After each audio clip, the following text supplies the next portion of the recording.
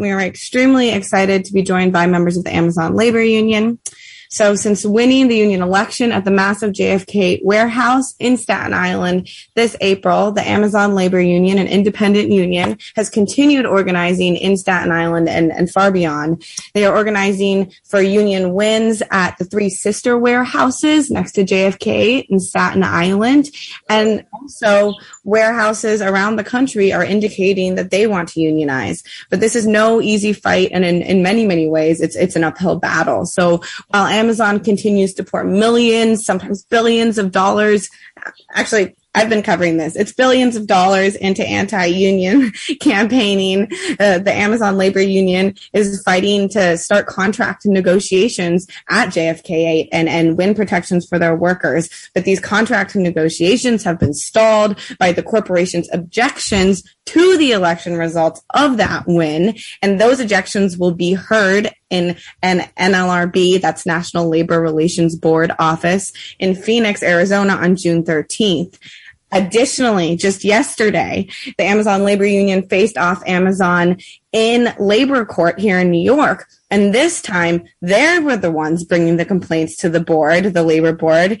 And it was in regards to 6 out of many unfair labor practice complaints that they filed, essentially saying that the union, is not, abiding by the sort of rules around union organizing that the company is not. Sorry. But you know what? Seth Goldstein, lawyer with the Amazon Labor Union, is going to explain that to us in much better words. And we also have Connor Spence here, an organizer with Amazon Labor Union who has worked tirelessly to organize JFK. We are so happy to have you both here with us. Seth, we're going to start for you. Tell our listeners what is going on around this unfair labor practice charges in court that began yesterday, this hearing, and how it will proceed. Yes, we filed various charges in the spring of 2021, and it's almost taken a year to get to court. Trial began yesterday. The cases involved surveillance, threats with removal of union literature, an unlawful discharge of one of our union activists, Daquan Smith, and other types of unlawful practices by the company. Surveillance was another one. And the trial began with arguments over motions. Amazon wanted to shut down our public hearing. We actually urged everybody to come to witness the human rights violations that Amazon has created. On that account, the judge ruled against Amazon.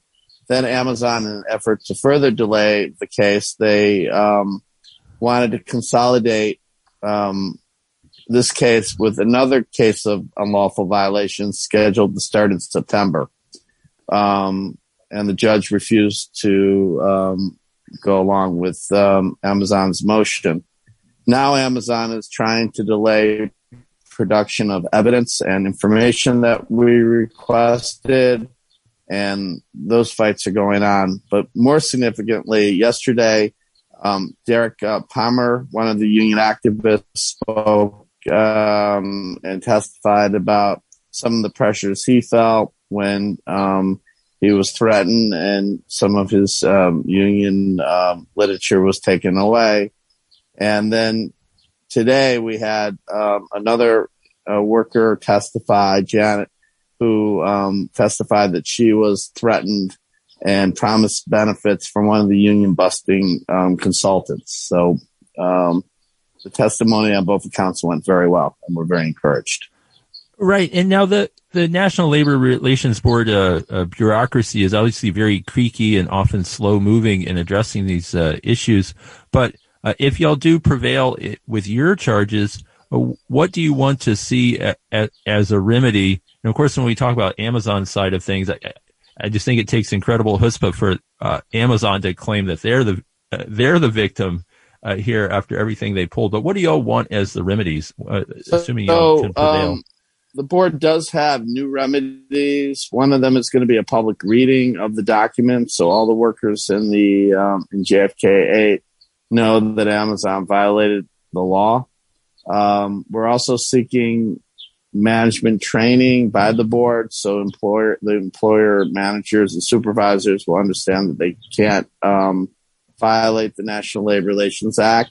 That is also extended to the union busters, and they're going to have to receive training as well. Also, regarding Daquan Smith, we want Daquan to come back to work. We want an apology letter by the employer, which the board said they'll have to give. We want to have full back pay. He should be paid consequential damages, any damages that were caused that resulted from his unlawful termination. And we're looking for emotional, damages as well, because I think this was a very difficult situation for Daquan to lose his job when he was trying to, make something of himself. And, psychological and emotional damages are one of the new remedies. So we're seeking all of that. And, we want Daquan to return back to work quickly. So this is what we're looking for. Also, just let me say that we're also going to the Attorney General and demanding that the Attorney General should start reviewing all the labor violations of Amazon in New York State to take away the tax abatements and the subsidies that they're getting under the Excelsior tax plan, and also some of the local tax giveaways that were provided to Amazon. I think it's over $400 million statewide. Right, Seth. And now, tell us briefly about the June 13th hearing, what to expect, and any similarities with Bessemer. And then we'd like to pivot to Connor to talk about organizing. Well, it's very actually dissimilar to Bessemer, because in this case, we've won the election and Amazon is trying to take away the votes of thousands of workers. This is very similar to what happened after the 2020 election with Trump and steal the vote. And that's what they're trying to do now. So they've come forward with 25 frivolous objections. For instance, they're not happy that we interrupted their captive audience meetings. They're not happy that we brought unfair labor practice charges against them. They're not happy that there was enough NLRB personnel to handle the vote, even though, they could very easily stand with unions and make sure that the NLRB has proper funding. And the list goes on and on. And we're going to present our case and urge the Region 28 to uphold the election and to order Amazon to bargain with us. Right, and that's what we're looking forward to. And we know that the people in Staten Island, workers in Staten Island, are looking forward to winning a contract. Especially those who voted yes. So unfortunately, the NLRB can be helpful, but it can also really stall these processes. And you could read more about that on independent.org. But Connor, now turning to you, could you just tell us a little bit, update our listeners, what's it been like on the ground in JFK where the election was won, but also in the whole facility? What's the sentiment of the workers like? And what's organizing been like since not only the win, but all this public recognition? Sure. So, leading up to the election, Amazon's anti-union campaign was pretty aggressive. And it was funny because the day the vote was over and it was clear that we'd won by a margin of over 500 votes, the company was completely silent on the matter. They put out their objections and they, put that statement out to the press. But as far as the workforce, they still have not really addressed the result of the vote. And unfortunately, it's a little demoralizing for the people who thought that it was simple as making a democratic choice in a NLRB election, but now they're seeing that it's possible for companies like Amazon to delay certification of a union for months, maybe even years, if they want to appeal the decisions that the federal courts make all the way up to the Supreme Court. So it's one major thing that we have to contend with is helping workers understand that, you know, this process can take time, that we still need to continue to organize, and that the victory in the election was, you know, only the first of many victories. We still need to work toward getting a really strong contract, and that requires a lot more organizing on our part as well. Sorry.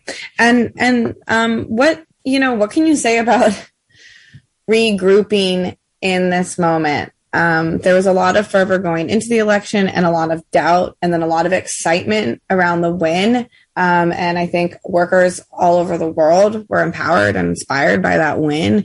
But, labor organizing, like all organizing and maybe more than some, is extremely difficult, especially in this country. So you guys are paving the way. I know this is a little on the spot, but how can you regroup? Like, how can the momentum propel forward, and what kind of support do you need?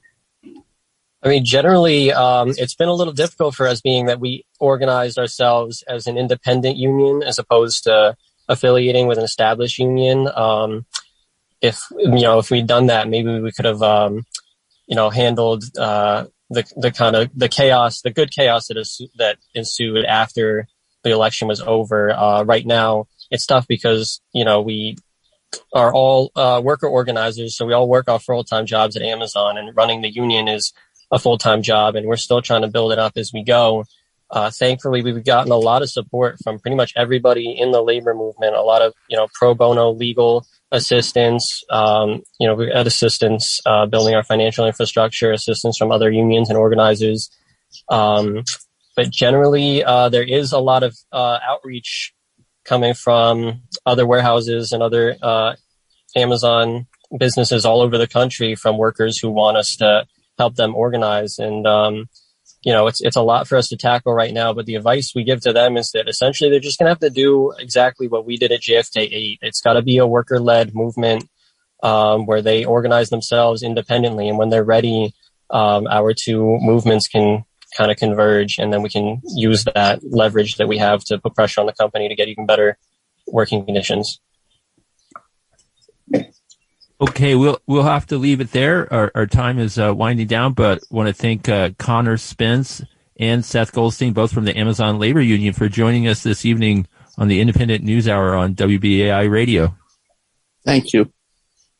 Thank you. Okay, I want to thank Sue Brisk for her reporting from the field that helped this show, and also, of course, our board operator, Reggie Johnson. We'll be back same time next week right here on this radio station with the next edition of the Independent News Hour. Also, just want to shout out that there is a Starbucks union protest getting underway at 6 p.m. outside of MoMA, where they're protesting the presence of Starbucks board chair Melody Hobson, who's receiving an award from the prestigious museum while she's been engaged in all sorts of outrageous union busting at that mega corporation. And we have two reporters there right now, so you can look for our coverage online. And that just about wraps it up. Amba, what do we have for our musical outro? Classic, It Never Entered My Mind by Miles Davis Quintet, a good song for thinking. We'll see you all next week.